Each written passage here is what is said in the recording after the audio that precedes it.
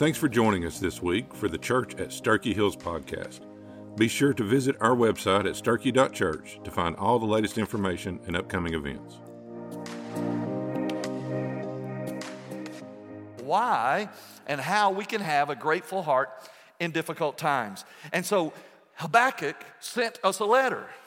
God sent us a letter through Habakkuk, and it arrived to help us in just a time as this, because I think we would all agree we've had a terrible year when you look at the big picture, actually a couple of years with the pandemic and the unsettled situation with wars around the world, with the cultural confusion. I mean, it's always something, and if we're not careful, we miss the opportunity to be grateful and to be thankful to a God who has been so good to us. Now listen, if you're a believer, if you're saved, you have every reason to be grateful. You have a better reason than anybody else in the world to be grateful all the time, but especially when the opportunity arises, like Thanksgiving, to be grateful in this season. And so we looked last week in Habakkuk chapter 1, and we saw in the first 4 verses the transparency of the prophet. It was basically the prophet just looking around, surveying his world and saying, God, I got a question. This is your prophet here. I got a question. Why is everything so messed up? Why does it look like evil is winning and we are defeated? Where are you in all this? Why do you watch as this junk goes on in our life? He goes on and he says, it seems like when I pray, you're not listening. And it seems like when I look around, I don't see your handiwork. And I'm your prophet, and so I kind of know you, and I believe in you, and I know you're a good God and a big God and a sovereign God, but right now I'm just kind of not feeling the love. And so we look up and we're like, hey, I can kind of identify with Habakkuk. And so point number 1 was this, the question, why God? And we talked about it's okay to ask God why. It's always okay to ask God why. But we learned 2 things about asking God why. The first thing is this. We should realize that the Creator never owes the creation an explanation. He's not obligated to answer us, but He might. Number 2, if and when He does answer our why question, it's important that we just take the answer and run with it. Whether we understand it, whether it looks like the answer that we would prescribe for our why question or not, we just take His answer and we go with it because He's God and He knows what He's doing and He has a plan. Now, last week, it was a beautiful thing that we gave the opportunity for people that were here to express their whys to God and to put it on a paper and bring it to the altar, transparency, just like Habakkuk, that would say, God, I would like to know why. Okay, and we brought it to the altar. Now, some of them you don't bring to the altar, but I want to show you one. I want to show you what a why question might look like in your life. Let's show the video. Hi, we are Billy and Janet Italio. We've been attending this church for a long time. We joined in 2008, but we attended before then. But Joel had asked Billy to give his testimony. But before that, we wanted to give you all a little history of our journey over the past 20 years. In 2001, Billy was diagnosed with adrenal carcinoma. Cancer's very rare form, but the only cure, if there is a cure, was surgery. We had surgery in 2001, and everything was good for 4 years. And then in 2005, it reoccurred. We had surgery again, and everything was good until 2007, and it's just been a continuous thing. We've had 15 major surgeries over the past 20 years. Along with that, we've also had a stroke, seizures, just different things, blood issues of the leg, leg bypass surgery several times. And in 2020, Billy was taking a type of immunotherapy, and with that, he had a condition called encephalopathy, which means you get toxins in the brain, you go into a coma. So on March the 7th, we took him to the hospital, and he stayed in a coma for a week until they figured out exactly what was causing it. Then they started on a very high dose of steroids to bring him out of it. During this time, the doctors were saying, we don't know if he'll make it, we don't know if he'll come out of this. But we knew that God was there. He's been through this journey the whole way. And we knew that this was what we needed to do. So within 2 weeks of that, he started coming out of it. He started doing better. Of course, this was the time that COVID set in and I could not be there, which was very difficult. But he spent 9 weeks in the hospital and in rehab also, and came home. But during that time, he lost a lot of weight. He couldn't walk. It was just a very difficult time, but as time went on, God prevailed and he got better. And until last year, things were going pretty good, and then he got an infection in his foot in January, and in March, they decided to remove his left lower leg, which has been fine too, because he has a prosthetic and is now learning to walk very well with that. I'm trying to say this not because we want sympathy, but to tell you all, you don't know what tomorrow's going to bring, and be ready today. We never thought 20 years ago we would be sitting here today giving our testimony of how God has taken over this situation and prevailed. But, you know, he has, and we're here, and we're just going on. Yeah.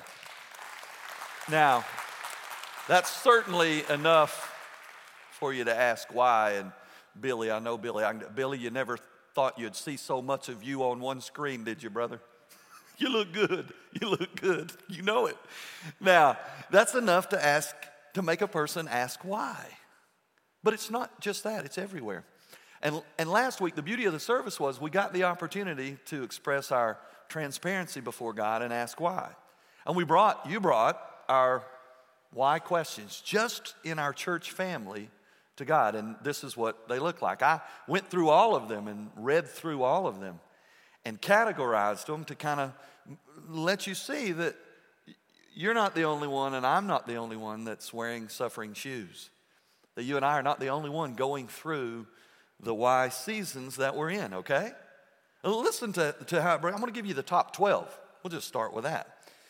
Why do I have sickness, pain, and suffering? Or why is there sickness, pain, and suffering in my family? 26 of our church family members expressed this as a why question.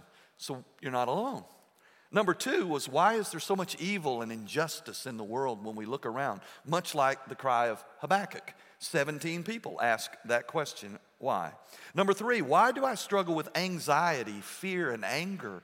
Honestly, I didn't know there was that many people that struggle with that. But there were 17 people who struggle with anxiety, fear, and anger. And number 4, why did I lose a family member to death prematurely? Some extremely prematurely and some earlier than we would have thought.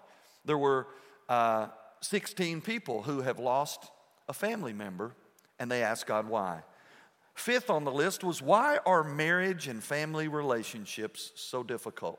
There were 13 who asked that. There's probably 100 who thought that. Number 6, why so many disappointments in life? Why does life just seem disappointing? There were 12 people who expressed that why question. Number 7, why is my life so confusing? Why do I not have clarity? 12 people asked that question. The number 8 why question is, why is my career miserable or stagnant? A lot of y'all don't like what you do, all right? And it's apparent. And so the question is, why do I not enjoy what I do? And why does it seem to be going nowhere? 11 people. 9th on the list with 11 responses is, why do I feel lonely? Now that one hurts me because I never want anybody to feel lonely, and I didn't know people felt so lonely. But when we're in church, that's the purpose of a church family, is to help with those lonely seasons, lonely moments, to be in a group of people through a small group or a Sunday school class to help with that loneliness, because there's people who feel that and they ask God why. Number 10 was, why was my spouse unfaithful? 8 people expressed that in written form, that why did that happen? Number 11, why do I struggle with infertility or miscarriage? 8 people asked that question. And 12th was, why is there so much government confusion? And there were 8 people. Now, the rest of the list, there's multiple people who put this response. It's, why is there so much spiritual lostness? Some of it was in the family, and some of it was just generally around the world. Why do I have wayward children? Why have I been through a divorce? Why was I abused or molested as a child? Why am I parentless? Why do I feel defeated and unloved by God? Why did I have the death of a friend? Why am I under financial burden? Why is there addiction in my life and in my family?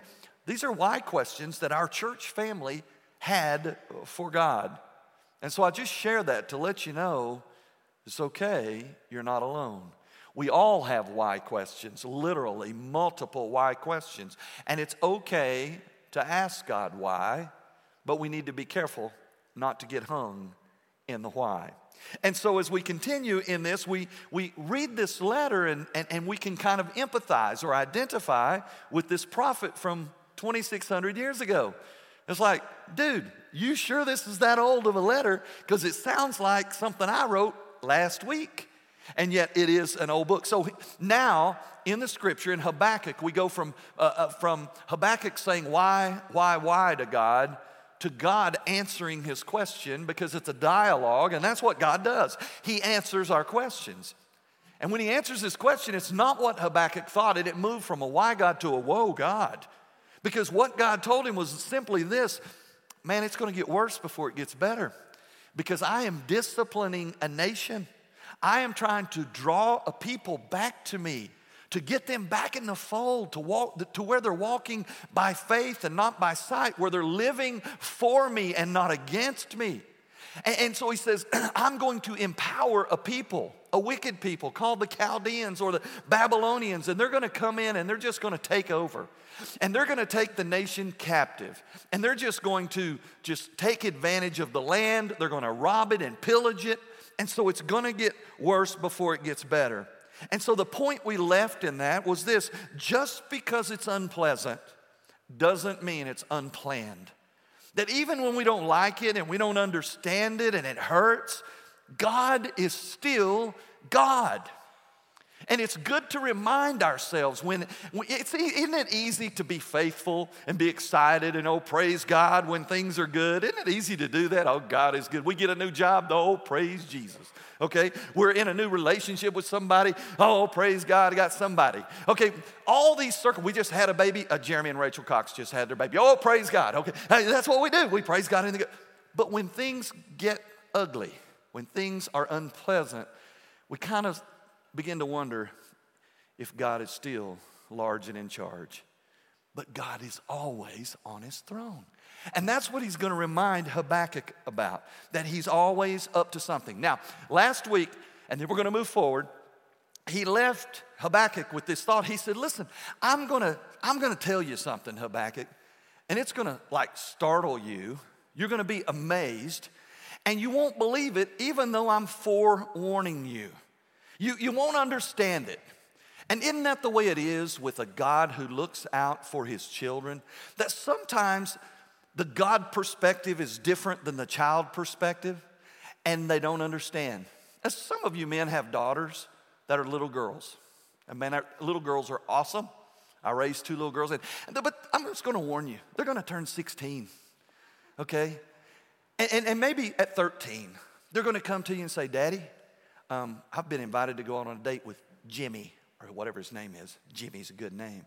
And so you say, you have? Well, okay, let me think about it. And so thinking about it looks like, you know what it looks like? Getting on social media, checking out their Facebook, right? Doing some covert investigation. Hey, anybody know Jimmy? What's up with Jimmy? You get all the information, and then you go to your daughter, hey, I've been thinking about the whole Jimmy thing. It ain't happening. Jimmy's a loser. He ain't invited to the picnic, okay? You can't go out with Jimmy. And man, your daughter thinks Jimmy is like second to Jesus. I mean, he's this cute kid. He's doing good in school. He's an athlete. He's funny. He's nice. You know, all of the girls around said, yeah, I think that would be good for you to go with Jimmy. Yet father steps in and says, no Jimmy, okay? Just no Jimmy, bold font, okay? Jimmy ain't happening. She won't understand because her vision of Jimmy is clouded by the circumstances that she's in, right? It's the same with God as our Father. We have things in our life that we want, we desire, we look for, we kind of expect from God. And meanwhile, God says, no, that's not how it's going to be, okay? And you won't understand because your vision is clouded and it's obstructed by the circumstances in your life. And so Habakkuk chimes in and he says, okay, here's what we can know. And we're going to see this today. Listen, God is not about your happiness. God is about your holiness. It's always true. Now, in your holiness, you may find some happiness, and I would say you will, because there's happiness and joy and peace and pleasure in the presence of holiness. But God is pursuing your holiness and not just your happiness. Not only that, you can bank on this from God. God is always after your good, but the thing that trumps your good is His glory. He's about His personal glory first because He's God. But He's about your goodness and good things in your life. And so Habakkuk is going to help us see that. So now we go down to Habakkuk 2, and he's going to give us like the catalyst, the thing, the instrument or the process to help us move from this spot of why God, woe God, to a new dimension that I'm going to call wow God. You ready? He says in Habakkuk 2, he's cried out to God a little bit more, asked some more why questions. And he says in verse 1 of Habakkuk 2, he says, I will stand at my watch post. I will remain stationed on the city wall. I will keep watching so I can see what he says to me and can know how I should answer when he counters my argument. You got to give Habakkuk credit. He's staying in the game, right? Then it goes on in verse 2, and the Lord responds to Habakkuk again. He says, write this down, this message, record it legibly on tablets, so the one who announces it may read it easily. For the message is a witness to what is decreed. It gives reliable testimony about how matters will turn out. Even if the message is not fulfilled right away, wait patiently, for it will certainly come to pass. Now, he's going to tell us the key. You ready? Verse 4. He says, look, the one whose desires are not upright will faint from exhaustion. Now, let me pause right there. He's saying, listen, God's saying, listen, Habakkuk, I'm sending the Chaldeans and the Babylonians. He's saying, listen, church member, Christian, follower of Jesus in 2021, I'm sending some business in your life that you're not going to like. But there's a plan and a purpose for it. And he goes on and he says, so I want you to understand this. He says, the one whose desires are not upright, they're going to faint from exhaustion. It's going to hurt a whole lot worse if you are not upright in your approach to living this life. But now watch this. He says, on the other hand, but the person of integrity will live because of his faithfulness. Your translation, it may be worded like this: the just shall live by faith. Now, in Bible study, there's hermeneutics. There's a thing called the law of first mention. When something shows up for the first time, pay attention because there's some powerful truth connected to it. When something finds itself repeated throughout Scripture, it's really good stuff. And you need to live by it and apply it to your life. So what is that? Here it is: the just shall live by faith. We don't know much about Habakkuk. He's a cool little prophet, minor prophet, 3 chapters, shows up in the Bible. But we don't know that much about him. But this one phrase gets repeated 3 times in the New Testament. The just shall live by faith. Romans 1:17, Galatians 3:13, Hebrews 10:37. We are to live like Habakkuk's people were to live, and that is by faith. By faith. What is faith? Faith is believing something is so, even though it doesn't really seem so, just because he said it was so. That's faith. It's walking by the promises of God, the things that we believe to be true because God cannot tell a lie, rather than walking by the things that we see. Now, we like walking by sight. We live by sight, but God says, if you want to endure and persevere and experience life to its fullest measure, then don't walk by what you see. Walk by what you know to be true based on the promises of the Word of God. Now, Paul expands or amplifies the idea. In 2 Corinthians 5:7, Paul said, walk by faith and not by sight. Hebrews 11:6 says it this way, without faith, it is impossible to please God. In Romans 14:23, the third part, it says, whatever's not of faith is sin. And so we need to kind of like anchor that in. We need to like drive a stake in the ground and tether ourselves to this one thing that we're supposed to walk by faith. Faith is not built on the circumstances of our life. Faith is built on the promises from God's word. And that's how we move through those why God, woe God moments, and we still come out on the other side victorious because we're tethered, we're connected to something that's bigger than what we see. It's based on the promises of God. And so here is how we move from last week's why God questions to a grateful heart in difficult times where we can look up and say, not why God, not woe God, but wow, God. Now listen what happens. Wow, God. Habakkuk chapter 3, Habakkuk talking to God. It says, this is a prayer of Habakkuk the prophet. Verse 2, he says, Lord, I've heard the report of what you did. I am awed, Lord, by what you accomplished. In our time, repeat those deeds. In our time, reveal them again. But when you cause turmoil, remember to show us mercy. Now, moving forward, verses 4 through 12, it describes God making everything right in his broken world, restoring everything as it was before the Chaldeans and the Babylonians came in. Now, in verse 13, Habakkuk continues to talk about how wow God is. He says in verse 13, you march out to deliver your people, to deliver your special servant. You strike the leader of the wicked nation, laying him open from the lower body to the neck, Selah. You pierce the heads of the warriors with a spear. They storm forward to scatter us. They shout with joy as they were plundering the poor with no opposition. But you trample on the sea with your horses on the surging, raging waters.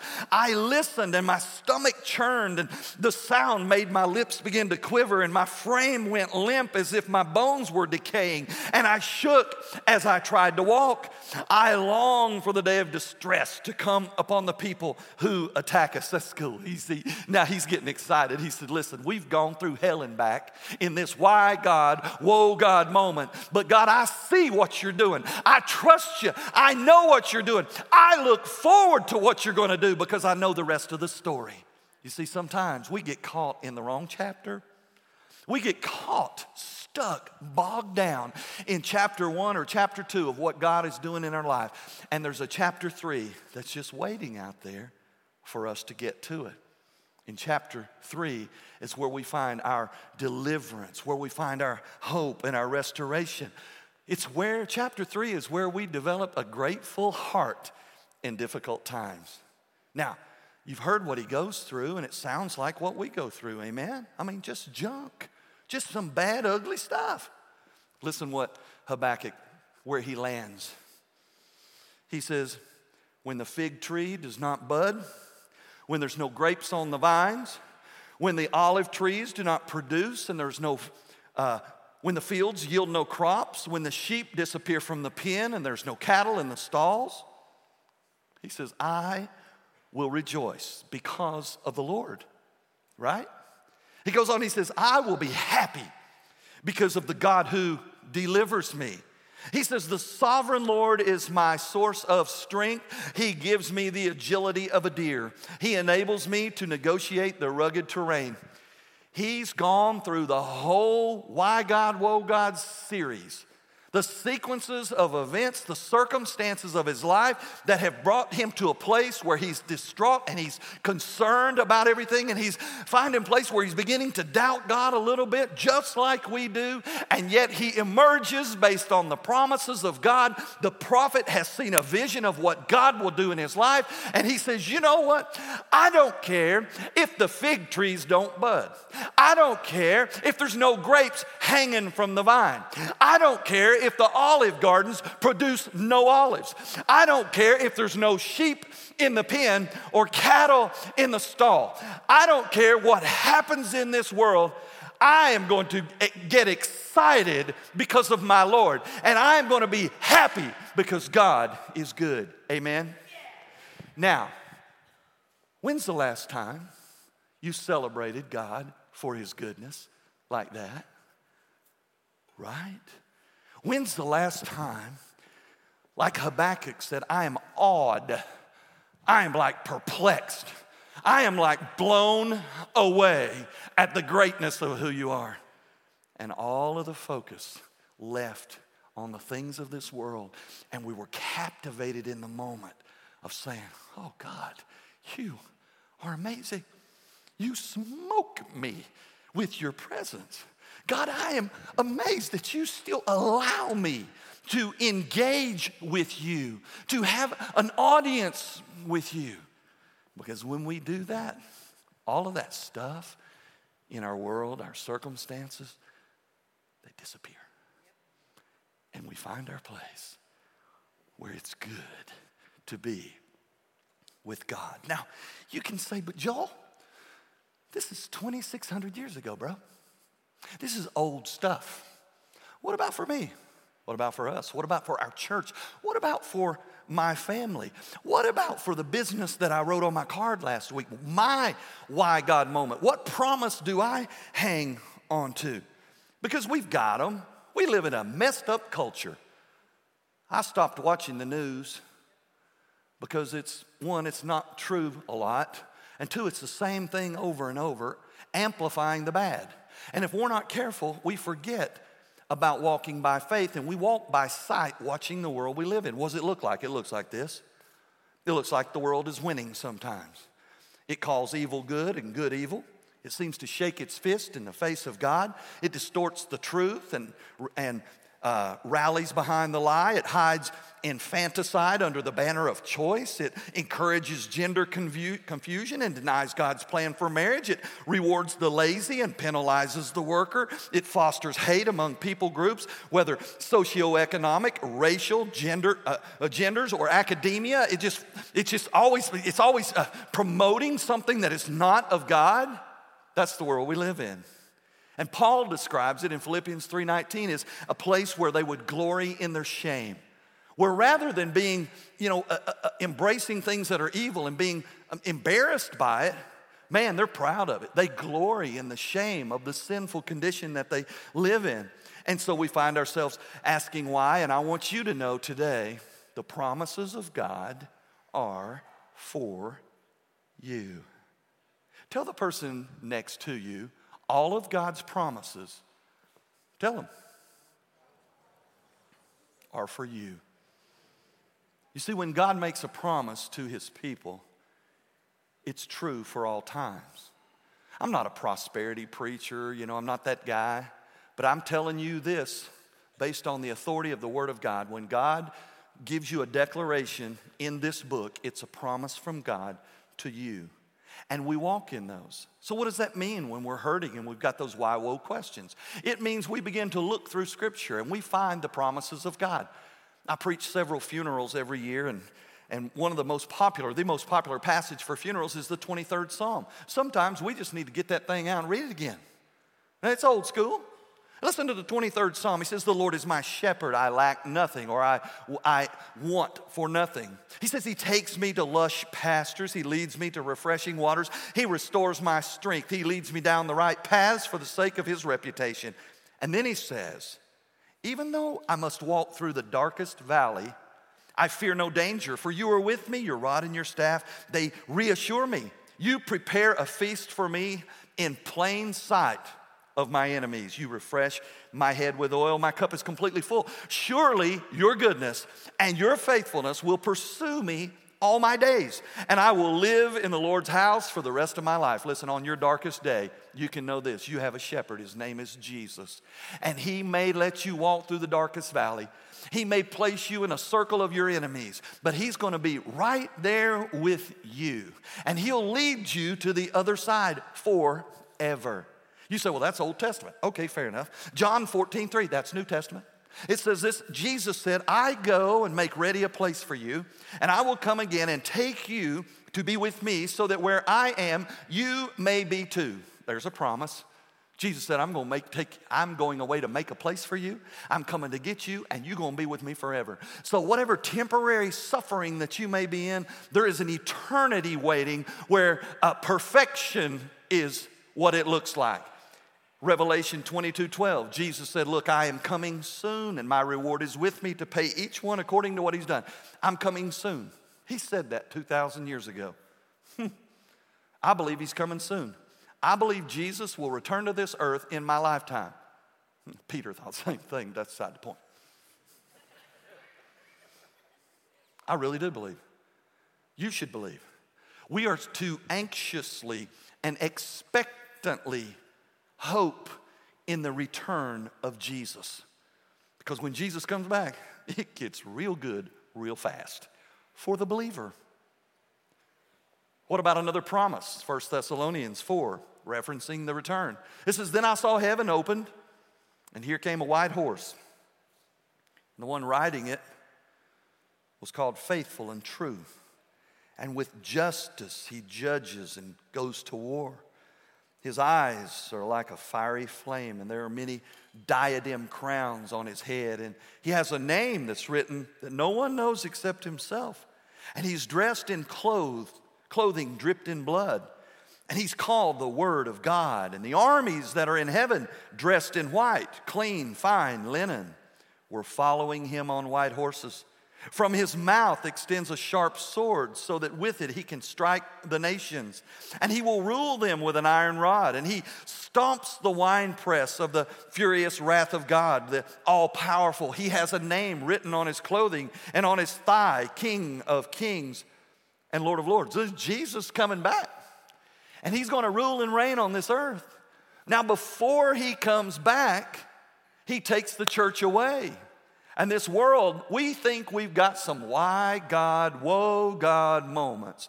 You let Jesus come back for his bride, the church, 1 and 2 Thessalonians, called the rapture, the catching away, the harpazo. You let Jesus take the church out of this world. You talking about some woe God, wow God, some why God, woe God moments. They're going to be screaming out. Because suffering like this world has never seen will happen on this earth. But then we return with him to rule and reign on this earth. Now, I tell you that to say sometimes we forget, as we've learned from previous Bible studies, that we're pilgrims passing through. We're on a journey. This is not our forever home. We don't know how long we're going to live. But there's a better day coming. I'm thankful this week. Let me tell you why. And it connects to our temporary residence upon this earth. On about Monday of this week, I received a phone call from Ed, or a text from Ed Gallion. It said, hey, you got some time tomorrow? And I'm going to paraphrase it. He says, you got some time tomorrow? And I said, yeah. And he said, my mother-in-law had pneumonia, double pneumonia, and she had a stroke, and she's at home now, and she had a dream, and she wants to talk to the preacher, more or less. I said, yeah. I said, hey, how old is your mother-in-law? He said, 95. So here's a 95-year-old who had a stroke and has just got out of the hospital with pneumonia. You know the woman I'm expecting to see when I get over there, slumped over in her chair, slobbering on herself. That's what I would be, right? That was not the case. She's sitting in a recliner, just like I would. And I walked around the corner. I said, Miss Bonnie, somebody has lied on you. She said, about what? I said, they told me you were 95. That's not you. She said, I am 95. I said, you are well preserved. I said, so basically, I said, you had a dream? She said, yeah. And she got real concerned. She had a dream. She said, I died while I was in the hospital, and apparently she did. They revived her, best I can tell. And she said, in that moment, I stood at a door, and there were two men standing there, and they said, you can't come in here because you said no. In essence, that's her dream. And she couldn't really understand it all, but something was unsettled in her spirit, and she felt like she needed to be saved. You think? So I shared the gospel, and I told her my personal testimony and how we get on the same place, same playing field of lostness, and God invites us into his forever family through Jesus, his son. And she basically said, I want that peace in my life. And I said, well, it only comes from one place, and that's Jesus. I want to ask Jesus to save me. It's so easy. I said, okay, I'm going to pray for you, not to be saved, just pray for you. When I say amen, I want you to talk to God. So I prayed for her, and she began to talk to Jesus. And she said, Jesus, I want you. I've done wrong things. I want you to come into my life. I want you to save me. Basically a sinner's prayer. We went through it. Amen. She was all excited. She was crying. It was beautiful. It was beautiful. Okay? Now, I left there, and on Wednesday, I was going to Greenville to meet with one of our members up there. And on the way back, a young man, I got a text message that a young man had gotten saved last Sunday, wanted to be baptized. So I called the young man. His name's Caleb. I baptized him in the early service. And he said, I'm in Knoxville at school, and I moved from Indiana. I've been watching online. I came last week. I asked Jesus to save me, but I think I need to be baptized. And I said, yes, you do. And so I said, give me your whole testimony. Yeah. Baptized him in the early service. All right? Now, I hung up the phone, and it dawned on me. The first step of obedience after salvation is baptism. I called Ed, and I said, Ed, we need to get Miss Bonnie baptized. He said, yeah, we do. So on Thursday, I guess it was, she had some questions. Went back over there, and she had some good questions. And I said, Miss Bonnie, when in the Bible, when somebody gets saved, they get baptized, and your body may not ever allow you to be immersed in a tub of water, but I could baptize you today by pouring water over your head if you'd like. She said, I want to be baptized right now. We laid a towel over, prayed over, poured water over her head. Now let me back up. She said, it's like there's a ghost or something bothering me about my salvation. And I said, it could be a demon. So I prayed the demons would be bound. And she said, I said, Miss Bonnie, for 95 years, you have not lived for Jesus. And the devil has loved that. And you've asked him, Jesus, to come into your life to save you. The demons hate that. And so no doubt there's demons giving you grief. But the name of Jesus is above all names. And the demons are fearful of the name of Jesus. So whenever you're fearful, whenever you have questions, or whenever you want to rejoice, all you have to do is say the name of Jesus. Now, back to the baptism. Poured the water over her head, and she was baptized. As soon as she was baptized, her hands went up, and she said, Jesus, Jesus, Jesus. Amen? Now, that's good. That's good. Now, you say, what does that have to do with this message? Okay? God always has a plan. And we should never be found guilty of doubting God's plan. And no doubt, Ed and Kim and their family have prayed for Miss Bonnie over and over and over through the years, but God had a plan. Now, here's the beautiful part. I don't know why God let me be part of that plan, but I sure am glad he did. And I want you to know, you may be in a season right now where the plan of God seems so distant, so distorted, so fogged and confused. I want you to know that's your vantage point. God is not fogged. God is not confused. God knows with clarity what he is doing, and he wants to include you. And sometimes the hurt, sometimes the sickness, sometimes the hurt, sometimes the confusion, sometimes the loneliness, sometimes the evil, sometimes the anxiety, sometimes the death of a family member, sometimes a marriage or family difficulty, sometimes the disappointments in life, sometimes our career and our job frustration, sometimes the unfaithfulness of a spouse, sometimes infertility and miscarriage, sometimes confusion in the government, sometimes spiritual lostness, sometimes wayward children, sometimes divorce, sometimes child abuse, sometimes parentlessness, sometimes unloved by God feelings, sometimes the death of a friend, sometimes financial burdens are all part of God working a plan that's bigger than we understand. Listen, for His glory and for your good, to develop not your happiness, but your holiness, so He can use you and empower you more for His kingdom and not this little world, this little globe that we walk around on. Amen? Now, what do we do then once we understand that we can have a grateful heart in difficult times? We lean on the scripture that we've been given, the hope and the promises that God has given us. Well, last week, we wrote our why questions on a card and brought them to the altar. Transparency before God. God, this is my why question. I give it to you. I thought about it this week. How fitting would it be to write our wow God thoughts on our paper and bring it to the altar? Because it's if we've placed our why God question on the altar, and now we're going to take our wow God thoughts and lay them over the top of our why God questions. I want you to know, a proper wow God perspective will always triumph over our why God moments. He's that kind of God.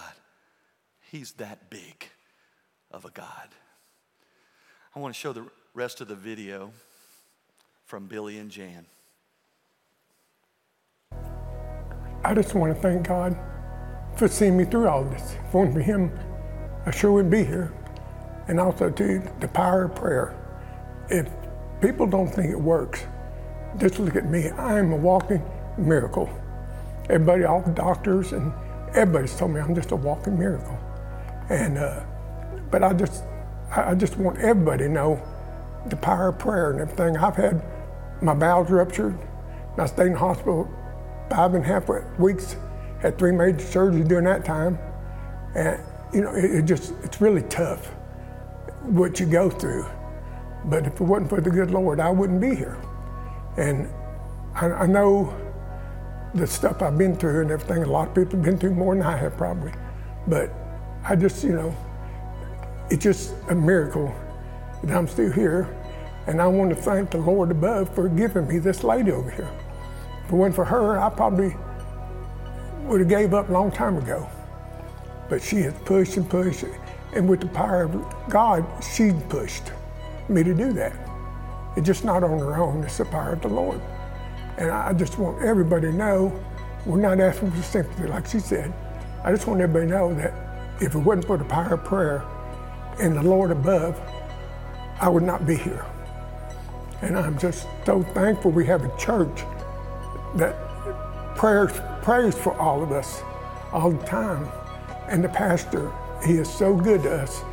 He sees me every week and always say how I'm doing and all, and he knows what we've been through.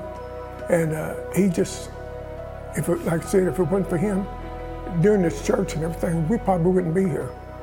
Because it's really tough to go to church. There's so many non-believers, but everybody in this church seems so happy. And when you walk through the door, it's just a greeting from everybody that makes you feel home.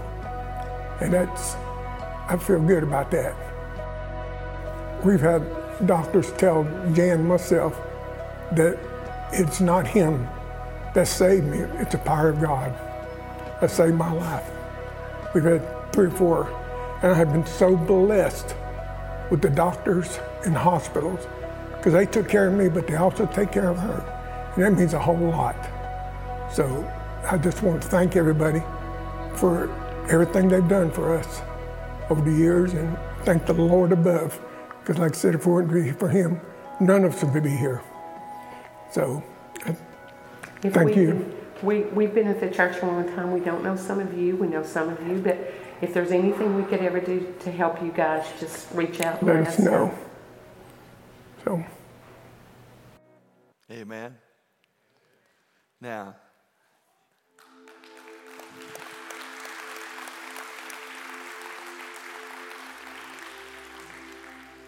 many of you know another couple in our church that's been battling disease, cancer, and it's Jason and Kim Melton.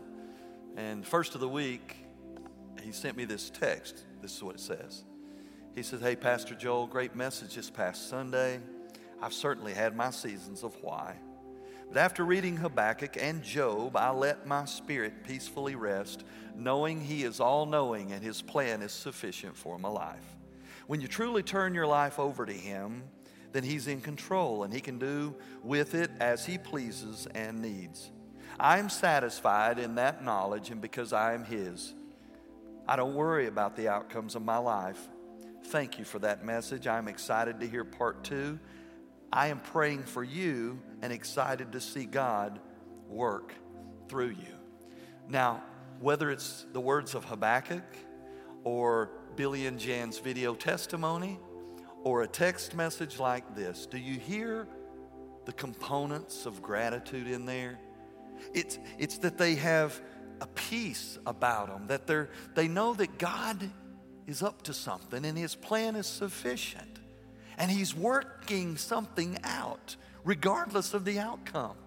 And that they realize they're in the hands of a great God. And then they're thankful in such a difficult time. And then they want to help and pray for somebody else. That's what God does when we move from why to wow. And so I'm going to pray, and then I want you to consider writing a wow God thought or two on your card. And during the song, just bring it to the altar to place over your why God questions. And maybe today, this may be a little foreign to you because you don't walk with God. You've never received his gift of grace into your life. Maybe today is your day of salvation, like the young man last week, like Miss Bonnie this week. Maybe this is your day of salvation, where you simply forget about religion, forget about some idea about spirituality. Just come to a place of transparency where you say, God, I realize I am sinful and undone before you. Separated, God, because of my sin. But in this moment, I feel you inviting me into your forever family. Me of all people. And I don't get that kind of love, but I sure can receive it. So God, I confess all my sinfulness to you. I confess who I am, broken and imperfect before you, a holy, righteous God. And I feel your invitation into your family. I want to exchange my brokenness for the perfection of your Son Jesus and what he did on a cross for me. Save me today. Mark me and fill me with your Spirit. Help me live for you as the Lord and Master of my life from this day forward. I pray it in Jesus' name. And if you pray that prayer, then on your card today, simply write, today was my day of salvation. And for the rest of us, whatever that wow moment is, prayerfully consider it and bring it and place it on the altar.